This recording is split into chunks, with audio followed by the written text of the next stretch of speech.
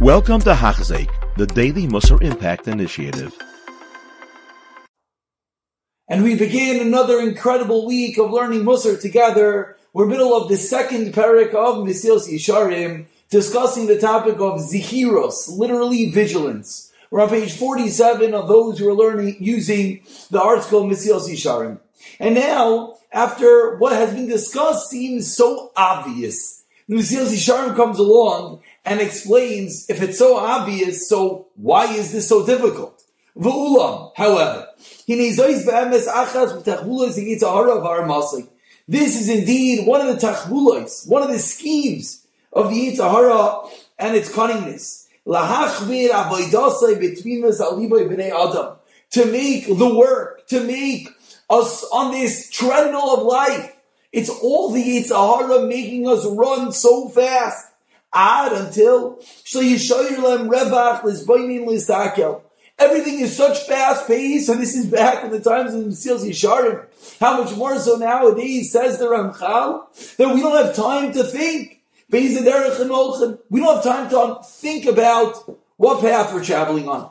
You know why? Because the Yetzer Hara knows. If one would give a little bit of attention, not so much, just a little bit, vadai, it's certain, shemiyad, and then immediately, one would think about and reconsider the path that he's going on. And the charata and the regret for everything we've done wrong would grow larger and larger. Says Mesilas Yesharim, an incredible line, that if we would just stop for a cut, a little bit, and think about it, a drop, we would slowly realize that which we're doing is wrong and completely forsake the sin. And says Mesilas Yesharim, where do we know this from? This was the Eitzah, this was the advice of Parai in Mitzrayim Sha'amar. When Moshe and Aaron came to him and said, let's release Klal Yisrael, what did Parai say? Let it become worse. Let it become heavier. Because what was Parai's kavanah? He didn't want Klal Yisrael to have any time.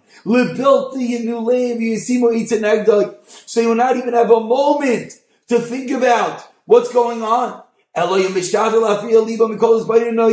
He wanted to divert their mind from any thought of what exactly they were doing. Through constant, unrelenting, backbreaking labor. So too is the Atzah, is the Yetzer Hara mamish, literally. The Yetzer Hara does to us what Parai did so many years ago. Because the Yetzer Hara is a man of war. And he's experienced, and he's learning barimos in all the cunning tactics. And it's impossible to escape. We need great wisdom and incredible foresight to release ourselves from the grasp of the Yetzer Hara. And says the Mesilas Yesharim, this is indeed what the Navi in Chagai screams out and says, Simu levavchem al darchechem. How incredible to be learning these words during this Eresimei Tshuva. Put your mind in your ways. The greatest man ever, Shlomo Melech, teaches us. The wisest man ever. Do not give sleep to your eyes, no slumber to your eyelids. And then you'll be able to run away from the hunter right away. Whoever puts his ways in this world, or whoever evaluates the way that he goes in this world, an incredible lesson we learned today, that it's not so difficult. What we have to do is we have to get off of that fast-paced treadmill of life, and we have to give a cut, a little bit of his fineness, and not allow the Yetzer Hara to do to us like Parai does, to make us work and work and work. But rather, if we think about that which we're doing for a little bit of time, slowly we'll realize that we have to get back on the right path. And what greater way than every day focusing for a few moments, learning Musar, and putting ourselves on that right path day after day. You have been listening to a shir by Hachzeik. If you have been impacted, please share with others. For the daily shir, please visit Hachzeik.com or call 516-600-8080.